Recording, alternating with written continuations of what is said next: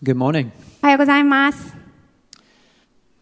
We live in a world where we need to prove ourselves before we can receive anything. 私たちは、何かをもらう前には必ず自分のことを何らかの方法で証明しないといけないっていう、そのような、世の中に生きています。Before we can get a job, we need to prove to the employer we are the right person for that job. 仕事をしようと思ったら、その仕事の雇用主に、私はその仕事にふさわしい人ですよっていうのを証明しないといけないですし、We dress in a way that shows that we are respectable and really earnest.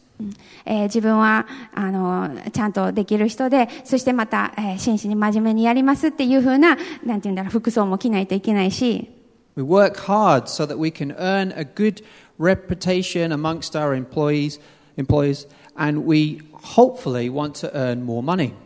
そして、その雇用主の人には認めてもらいたいし、こうやって頑張ってるんだなって思われながら、認めてもらいながら、そしてもうちょっとお金をもらえるようにっていうふうに、私たちは希望します。When we talk with other people, we often choose our words carefully to prove that we are worth talking to.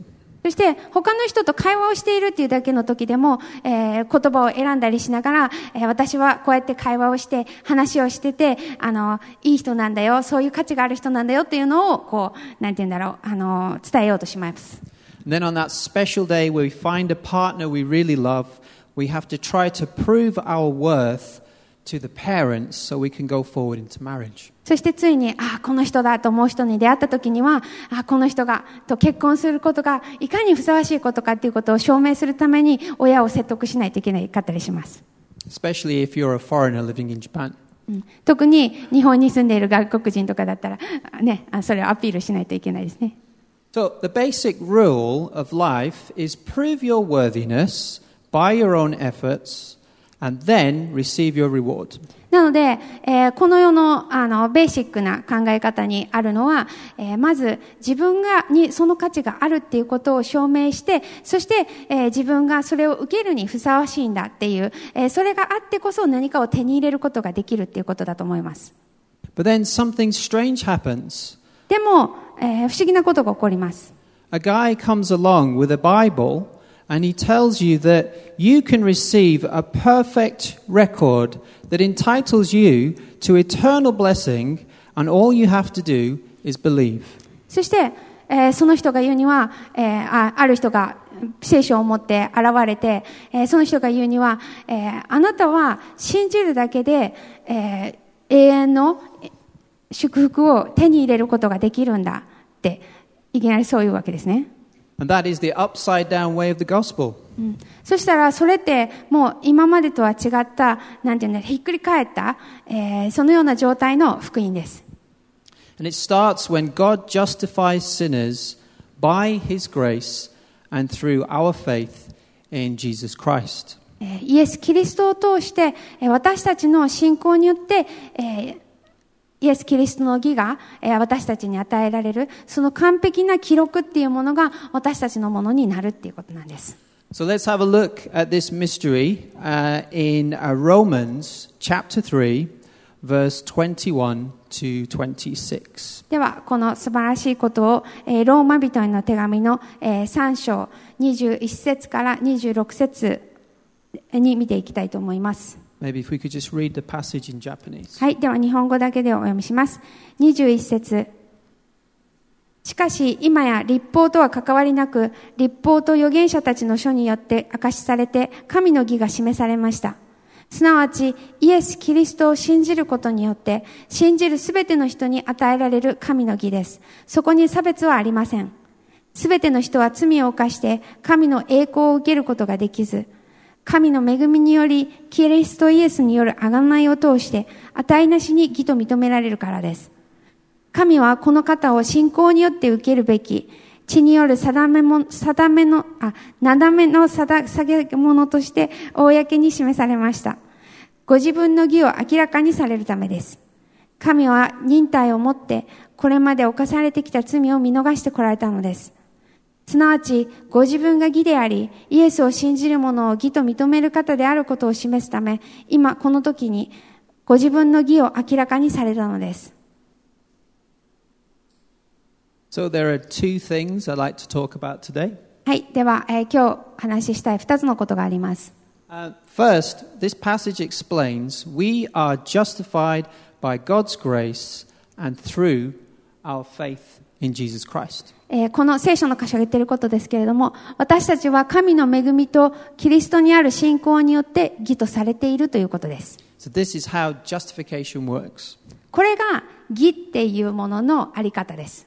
The second point is that because of faith is the key thing that this is our role, we need to keep our faith fixed on Christ. これは、私たちの、役割ですね。私たちはキリストに信仰を置き続けなければならないという。はい、Okay, so this passage is just a small part of a detailed explanation of the gospel. これは、福音ということについて説明している、その箇所の中でのこの、小さな部分です。In fact, the whole of Romans is all about the gospel of God. このローマ人への手紙っていう、もうその全体がもう神様の福音、を語っています。The emphasis here is on justification. そしてここでの、重点を置いていることが義です。And verse 26 tells us, God is just and the justifier. そしてこの、今お読みした26節のところにあるように、イエス様はご自分が義であって、また義と認める、方であるということです。But there are also four references to God's righteousness. そしてまた神様の義っていうことに関して、4つのことが書かれています。So what does that mean? The righteousness of God. 神様の義というのはどういうことでしょうか？Actually, the Greek word for righteousness is the same word for justification. この義っていう言葉は、日本語では同じような感じで、義、っていうのは、義とされるっていうこと、と同じ言葉です。ギリシャ語で。はい。Okay. So we're talking about God's attribute of being just. 要するに神様が、正しい方であるっていう、その側面のことを話しています。So here Paul wants to convince his readers that God is absolutely right and fair to judge all people. なのでパウロがここで言っているのは、神様はすべての人を裁く、その正しい裁きをすることができる、そのような方だということです。And God cannot and will not make compromises in the law. そして神様はその律法という点において、妥協する方ではありません。Verse 21 says, God has revealed his righteousness in a new way other than through the law. 21節のところで、律法と預言者たちの書によって明かされて、神の義が示されましたというふうに書いています。In verse 22 it says, Instead of the law, God's righteousness is now revealed through faith in Christ. そして22節のところには、その、律法に関わらず、その信じる、イエス・キリストを信じることによって、信じるすべての人に神の義が与えられるっていうふうに書いています。So originally, people came to know the righteousness of God through a traditional covenantal relationship. なので、昔はその神様との契約の関係っていうものを通して人は神の義っていうものを知っていました。In Old Testament times, a covenant was a legal agreement usually between a stronger person and a weaker person. この契約っていうものは、旧約聖書において、大抵の場合が強い人と弱い人の間で、交わされる、なんて言うんだろう。法的契約というものでした。法的同意でした。Both parties promised to do something to maintain the covenant. なので、両方の、方に、その契約をキープするためものがキープする条件がありました。And the stronger person had the right to set the terms of the agreement. そしてその、力がより強い方の人が、どういうふうな条件にするかということを決めることができました。But the goal of the covenant was to maintain peace between the two parties. でも契約の目的っていうのはその両者において平和が保たれるっていうことでした。So God did the same with his people. そして神様はそれを神の民と共にとの間でそれをしてくださったんです。He chose Israel and he insisted that they obey his commandments or his laws for living as people of God. なので神様はイスラエルの人たちを選び、そしてイスラエルの人たちが神様の律法に従うようにっていうことを求めました。Now going back to verse 21, this is the law that Paul's talking about.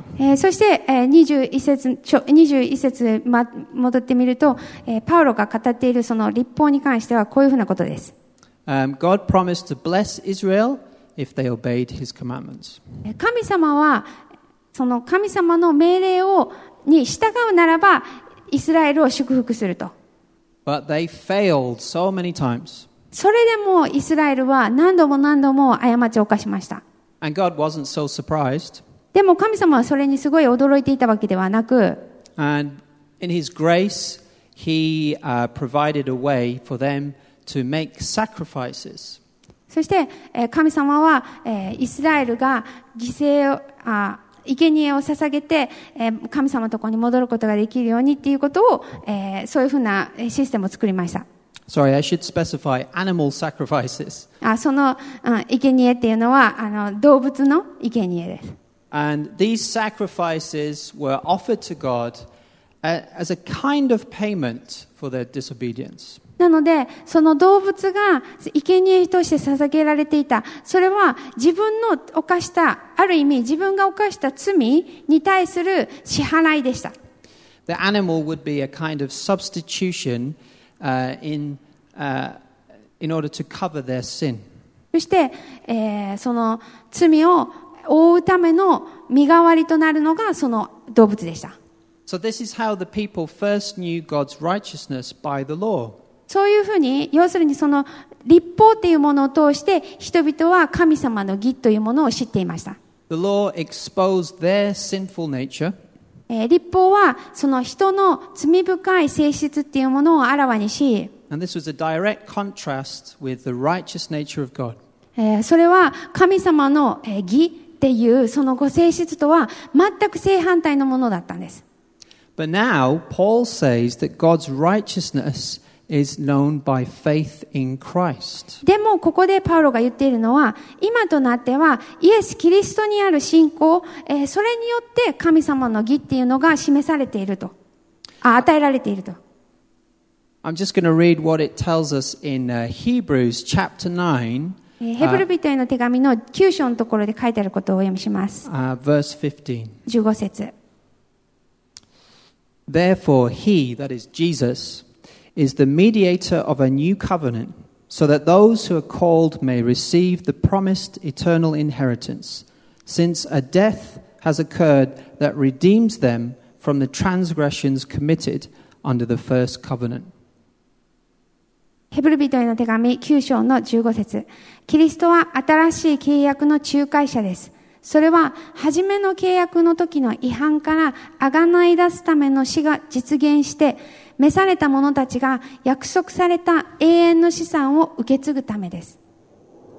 This is good news for believers. The old covenant is now replaced by the new covenant. これは信じる者にとって良い知らせです。昔の、契約っていうものが新しい契約と変わったと。Believers are no longer required to make animal sacrifices for their sins. この、クリスチャンになった人たちは、もはや動物の生贄を捧げる必要はなくなりました。So now as believers we can leave our goats and our chickens and our pigeons at home. We don't have to bring them to church to slaughter them. なので、私たちは、鶏であったり、うずらであったり、鳩であったりっていうのを、わざわざこの教会に持ってきて、なんて言うんだろう、捧げるっていうことをしなくてもよくなりました。Jesus became the once and for all sacrifice for all sin when he died in the place of sinners on the cross. イエス様がそのすべての人たちのためにただ一度きり捧げられた、その生贄になってくださったんです。We know by the object of our faith that we have been accepted. 私たちはその信仰している神がどういう方か、それによって要するに私たちは、もう受け入れられた、その方によって私たちが受け入れられたってことがわかります。Jesus has brought us into his covenant of grace where there is nothing that we need to do to earn our justification. イエス様は私たちをその恵みの契約っていうものに迎え入れてくださって、そして私たちはその神様の義っていうのを得るために何もする必要がないっていう、そのようなところに迎え入れてくださいました。There are no favorites with God. 神様には、お気に入りはありません。God is holy, and all people, no matter what they do, are so sinful. They cannot ever hope to stand close to God without Jesus interceding on their behalf. 神様は清い方です。ですから私たちがどんなにいいことを正しいことをしようとしても、私たちの代わりに、取りなしてくださっているイエス様がいなければ、それは十分にはなりません。It is by God's grace that we are saved and accepted. 本当に神様のその恵みによって私たちは受け入れられました。And Paul makes it clear that this grace is not earned, but something that God gives freely. It is a gift. そしてこの恵みっていうものをパウロは強調して言っています。それを私たちが稼いで得るものではなく、神様がただただ私たちにくださっているものです。差し出してくださっているものです。But how exactly does a righteous God make sinners like us right? では、その聖なる方である神様が罪人である私たちをどのように義としてくださるか、どのように正しいとしてくださるんでしょうか。Paul says it is through redemption that is in Christ. パウロはここで言っています。キリストイエスによる贖いっていうのを通してだと。So what is redemption? じゃあ贖いって一体何でしょう。 The concept comes from the Old Testament word redeemer. この贖いっていうのは贖い主っていう、旧約聖書での言葉から来ています。A redeemer was a person who willingly bought another person out of debt. 贖い主、その贖いをする人っていうのは、借金であったり負債がある人をその負債の中から買い取る、っていうそのような行為をしていた人です。And likewise, Jesus is our redeemer who pays our debt of sin. 同じようにイエス・キリストは私たちの贖い主で、要するに私たちのその罪の負債っていうもの、そこから私たちを買い取ってくださった方です。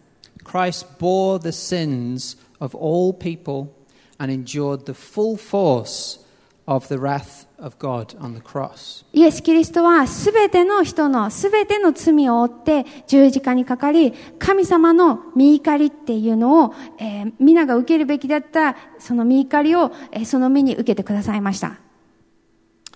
And Christ's sacrifice enabled what Paul mentions in verse 25, a propitiation. そして25節のところで、なだめの粗大物っていうふうに、イエス・キリストのことを言っています。In other words, a reconciliation where God turns away from his wrath so that sinners can enjoy a right relationship with him. 要するに和解っていうものが、提供された、その罪人である、人たちが神様とその関係を持っていくことができるようになったと。Those countless sacrifices made by the Israelites over the years were replaced by one ultimate sacrifice. この何年もの間、イスラエルによって捧げられてきた様々な、なだめの供え物っていうものが、このイエス・キリストにおいて一回、すべての人のために、差し出されました。Romans 5 verses 18 and 19 tell us that it was Jesus' perfect obedience that meant many could be made righteous. ローマ人の手紙の5章の15節のところにあるように、イエス・キリストのがすべての人の違反っていうものを、なんだっけ、5章の18だ、ごめんね。一人の人の違反によって入ってきたものが、一人の人の、正しい行為によってみんなが義と認められるんだと、18節です。And so the sacrifices of the animals were only meant to be temporary, and they were more symbolic, pointing to the need for a greater lasting sacrifice. なので、動物のその生贄として、動物の犠牲、その生贄っていうのは、なんていうんだろう、その時のに限ってのもので、もうなんだっけ。So the sacrifice of animals was only temporary. もっと象徴的なもので、その象徴していたものが指していたのは、もっと優れた生贄がないといけないんだよっていうことでした。The sacrifice that Christ made for us has the power to justify sinners until the end of this world. そしてイエス・キリストが、その差し出してくださったその犠牲っていうもの、イエス・キリストがなってくださった犠牲が、私たちを皆、義とすることができる、そのような死でした。生贄でした。Okay. So we need to understand that because of God's judgment, there's nothing else that we need to do to make ourselves right with our Father. なので、私たちは本当に理解する必要があります。そのイエス・キリストがしてくださったことによって、もう私たちが神様の前で何かをしないといけないということはないということです。Of course, we do need to go on a journey of sanctification. もちろん私たちはこの聖化、記憶されていくっていうその、旅をしなければいけません。We are still sinners, and God wants to change our hearts through a life of repentance. 私たちのうちにはまだ罪があり、この悔い改めの人生というものを通りながら、作り変えられていかなければなりません。But that is something that follows our justification. でもそれは義とされるっていうそのことがあってこそ始まる、過程です。Our acceptance comes first, and God's decision is to declare us righteous, and that is final. 私たちをまず受け入れられ、私たちを受け入れてくださった。そして私たちを義としてくださった。それが始まりだよと。And the result, as it tells us in Romans 5, verses 1 and 2, is that we have peace with God and the hope of the glory of God.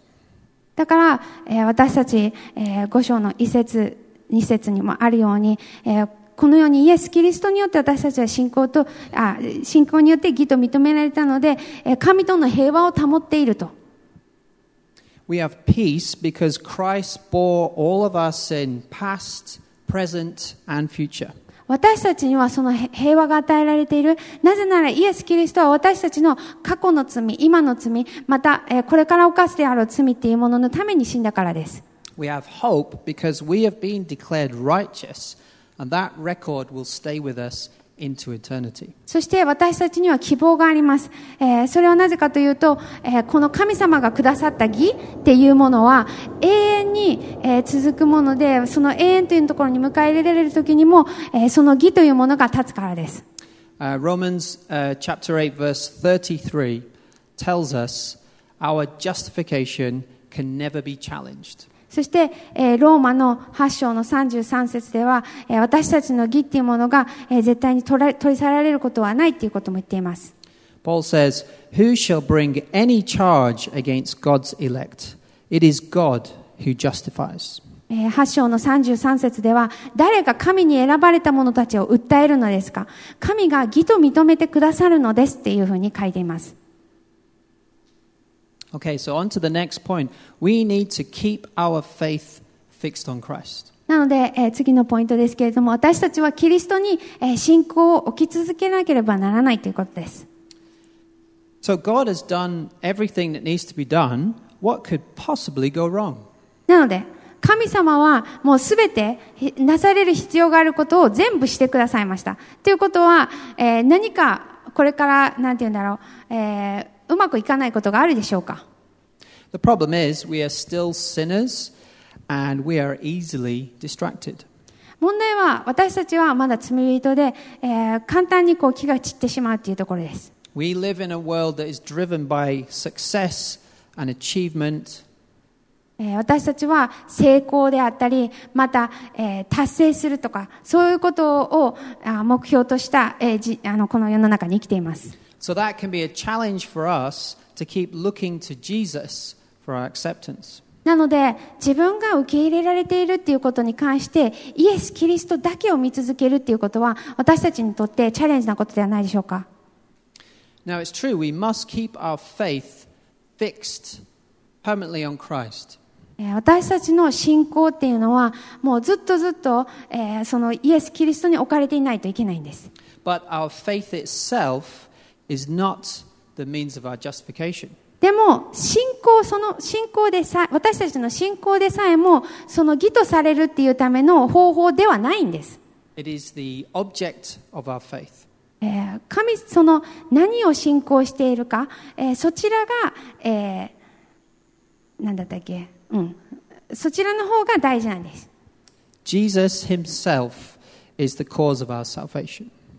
イエス・キリストこそが私たちの、救いの元なんです。So there is one common way that we can lose sight of Christ.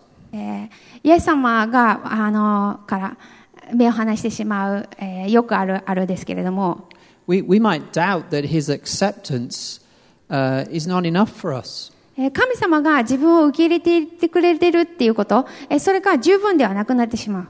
We might try to build on his acceptance with our own effort. 自分の努力によって、神様から受け入れられようとしたり、その受け入れられるということを、得ようとしたりします。By God's grace, even though we become blind to the truth of justification, our status never changes. 神様の恵みによって私たちがそういうように盲目になることがあっても、私たちが義とされたっていうその状態に関しては変わることがないんです。But our doubts can really drag us down. でも私たちの疑いっていうものは、私たちをいろんなところに駆り立てます。We need to be careful not to succumb to the pressure to try to prove ourselves to others. 他の人に対して自分を何か証明しないといけないっていうふうに、ならないようにしないといけないし、There's a tendency for people to compare themselves to other people. また、人には他の人と比べるっていう、そのような傾向もあります。We can always find other people who are better than us than we are. 自分よりもよくできるいい人っていうのが必ずどっかにはいます。Other people might be better looking. 他の人の方が、なんていうんだろう、見た目がいい人もいるし、more intelligent, 自分よりも、もっと賢い人もいるし、more popular, もっとなんていうんだろう、人気がある人もいます。or wiser. もしくはもっと知恵があるっていう人もいるかもしれません。Whatever we feel the lack is, we could be obsessed that we are just not good enough. でもそうやって自分に欠けていることっていうのを、感じながら、そして自分は十分じゃないっていうふうに、私たちは思い込みます。And that is deeply sad considering what Christ did for us on the cross to make us right with our Father. でも十字架においてイエス・キリストが私たちをその、天の父と、和解させる、平和にする、そのことをしてくださったことを考えると、私たちがそのように盲目になる、疑いを持ってしまう、それは非常に悲しいことです。In my case, I have a tendency to be very hard on myself. 私の傾向で言うと、私はとても自分に厳しいです。Poor Akiko has heard me go on and on about my many failures from the past. なので、かわいそうなアキコは、私が過去にこんな失敗をした、これがダメだったっていう話を延々と聞かされるっていうことがあります。She's heard so many stories about my bad days at work. もう一日こんな風に仕事がうまくいかなかったっていう話を長々と聞いたり、She's heard me share about how sure I am that I'm going to fail in the future. そして、彼女は、私が絶対にこれからも僕は失敗するんだっていうことを、もう何度も言うっていうのを、聞いてきてくれてます。She's borne this for almost 15 years. もう15年近くですけれども、そのような状態で彼女はそれに耐えてきてくれています。But this habit that I have doesn't make any sense when I consider what the Bible tells me about justification. でもこの癖のことを考えると思い、またイエス・キリストがくださったそのイエス・キリストが自分を義としてくださったということ、そのことを考えると本当に意味のない傾向だと思うんですね。Now, it is true that all people have failed before God, but that is only half of the story. 実際にすべての人は罪を犯してその神様には届かなかった、十分ではないっていう、それは事実です。でもそれはその一つの話の中の半分の内容としては半分だけなんです。The other half of the story is that God has covered our failures, past, present, and future, and He is glad to call us His sons and daughters. そしてその内容の半分、残りの半分は神様が私たちを義としてくださったということで、そのすべての過去の過ち、今の過ち、これからの過ち、すべてを覆ってくださった。そしてそのような義を与えてくださって、神様は私たちを自分の子供、自分の娘、自分の息子って呼びたいって、呼んで嬉しいって思ってくれてるんです。I have to keep coming back to this truth over and over again. だからこの真理に私は何度も何度も戻ってこないとはいけません。If I don't, I'll try to find acceptance in other ways. I'll try to build on the acceptance I already have in Christ. もし、その真理に戻り続けるということをしなければ、他のものによって受け入れられるということを求めたり、それを得ようと、して行動していってしまいます。I might look to people like you to approve of me instead of trusting in God's approval of me. 神様が自分のことを、受け入れてくださっている、承認してくださっているっていうことよりも、皆さんから承認されるっていうことを求めるようになるかもしれません。And I am an approval addict. そして私は、承認、受け入れられること中毒症みたいな感じです。I love to hear people tell me I taught a good lesson in high school. すごい職場で高校でもすごいいい授業でしたよって言われたいし、 It's even better when somebody in church tells me I preached a good sermon. そしてすごいいいメッセージだったねって教会で誰かに言ってもらえる、それは、なんていうの、いい授業をしたよりもすごいいい褒め言葉だし、 No pressure. プレッシャーはないですよ。I feel confident and ready to do that thing again. で、そうやってしながら、じゃあこれで自分は自信を持って次へ行こうって思ったりするんです。I think to myself, wow, God is really using me to serve people. こんな風に神様に仕えるために神様は自分を用いてくれてるんだって思います。I'm going to do that again. もう一回やりますみたいな。But then sometimes things don't go well. でも時にうまくいかない時もあります。Or no one just has anything positive to tell me.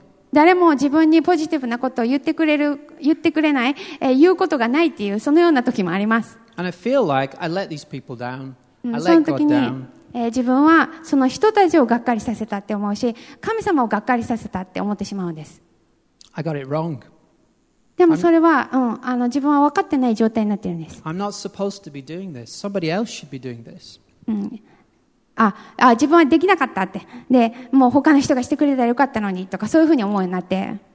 Now, our lack of confidence in our own abilities is not the real issue.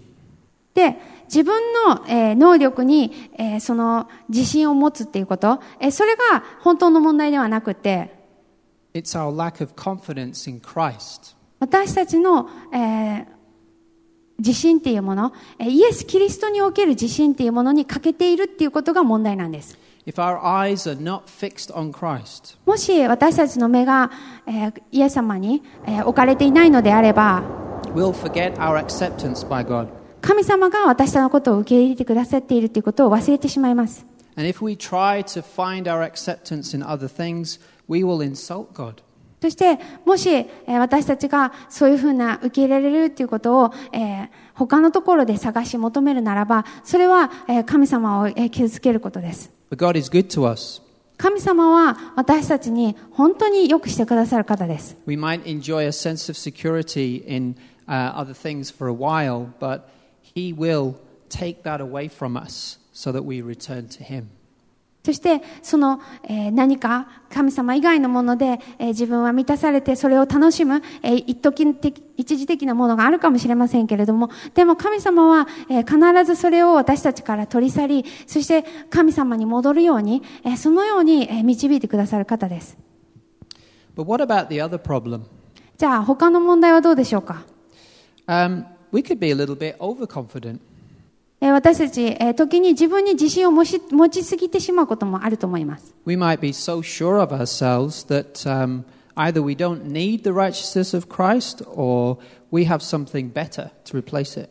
自分に自信がありすぎて、もしくは自分には何かがあると思って、なんていうんだろう、神様の義が必要ないって思ったり、もしくは神様の義と置き換えるぐらいのものを自分は持っているって、そういうふうに思ったりします。Yesterday, 昨日のことですけれども、I finally graduated from seminary after 7 long years of study. ついに、7年間という長い期間を終えて、やっと、進学校を卒業しました。I was going to bring my record, but I thought that was too proudful. So. 証明書を持ってこようかなと思ったんですけど、それはちょっとあまりにもプライド高いかなと思ってやめました。But that record does not make me any more righteous than I was when I first came to know Jesus as my Savior. その卒業証明書をもらったからって言って、その証明書によって、自分がもっと義になる、もっと義とされるっていうことはないですし、イエス・キリストが義としてくださった、それ以上になることはないんです。I have learned a few things about the Bible over those years. この数年をかけて、神様について、聖書について学ぶこともありました。But I've also learned that I really need Christ. でも、私は本当にイエス・キリストを必要としているんだっていうことを、何よりも学びました。We need to be careful to be content with the righteousness that Christ gives us. イエス・キリストが、くださったその義っていうもので私たちは満足をする、そういうふうになっていかなければなりません。There could be a tendency for us more experienced Christians to look down on the lesser, weaker Christians. もっと、経験を積んだ、そのようなクリスチャンの人が、経験のないもしくは弱いクリスチャンというのを見下す、そのようなことがあるかもしれません。When we come across a believer who's struggling with sin, it's easy for us to be judgmental. そしてこのような罪で自分は葛藤しているっていう、そのようなクリスチャンと出会うときに、なんていうんだろう、裁いてしまうことがあるかもしれません。We can forget that all have fallen short of the glory of God. 私たちは皆神様の栄光には、及ばなかったっていうこと、そのことを受けることができない、そのようなものなんだっていうことを忘れてしまって。But thanks to God's gracious gift of sanctification, we will be humbled and God will patiently work in our hearts. でも神様の、その忍耐強く私たちを聖歌という過程を通して、清めていってくださっているその中で、本当に私たちをまた、元のところに戻してくださいます。そのような恵み深い神様です。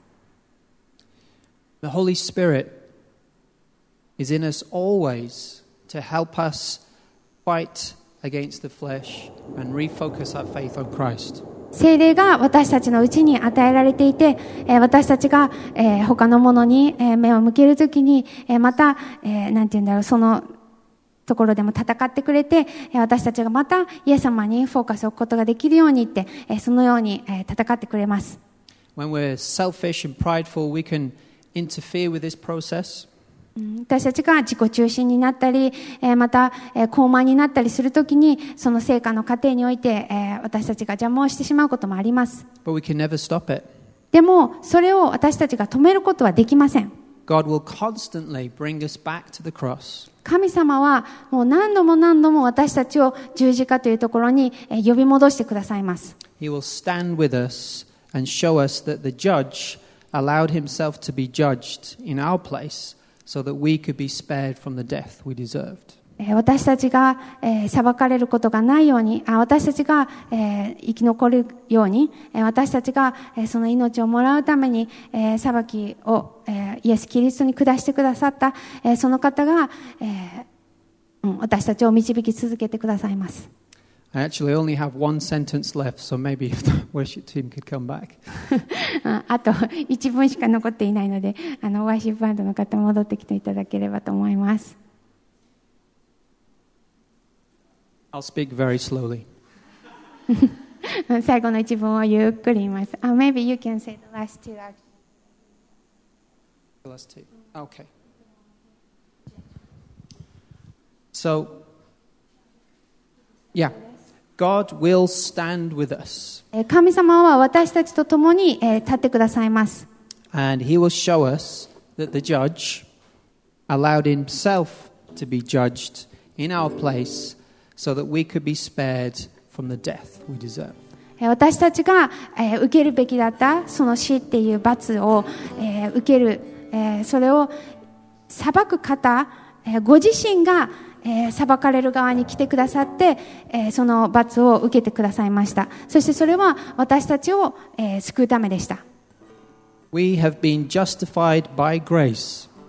私たちは恵みによって義とされました。And we've been given faith as a gift. そしてこの信仰っていうものを、私たちに贈り物としてくださいました。Which helps us to anchor this truth in our hearts. そして私たちの心で、この真理っていうものを、持つ、その助けにとして与えてくださいました。And in a moment we're going to celebrate. そして、一緒に祝っていきましょう。But first I'd like to close with a prayer. でもその前に、一緒に祈りましょう。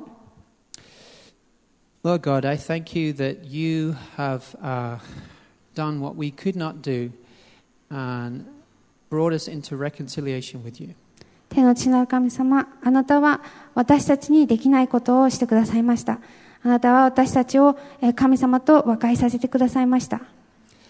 Lord, you have justified us. 神様、あなたは私たちを義と認めてくださいました。This record you have given us will never change. そしてこのあなたがくださった記録というものは変わることがありません。And we have an eternal hope. 私たちには永遠の希望があります。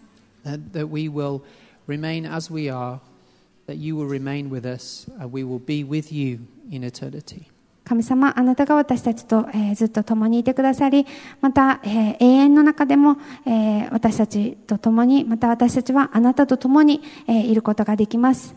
Help us to go out today and be thankful and celebrate this record of justification that you have given to us.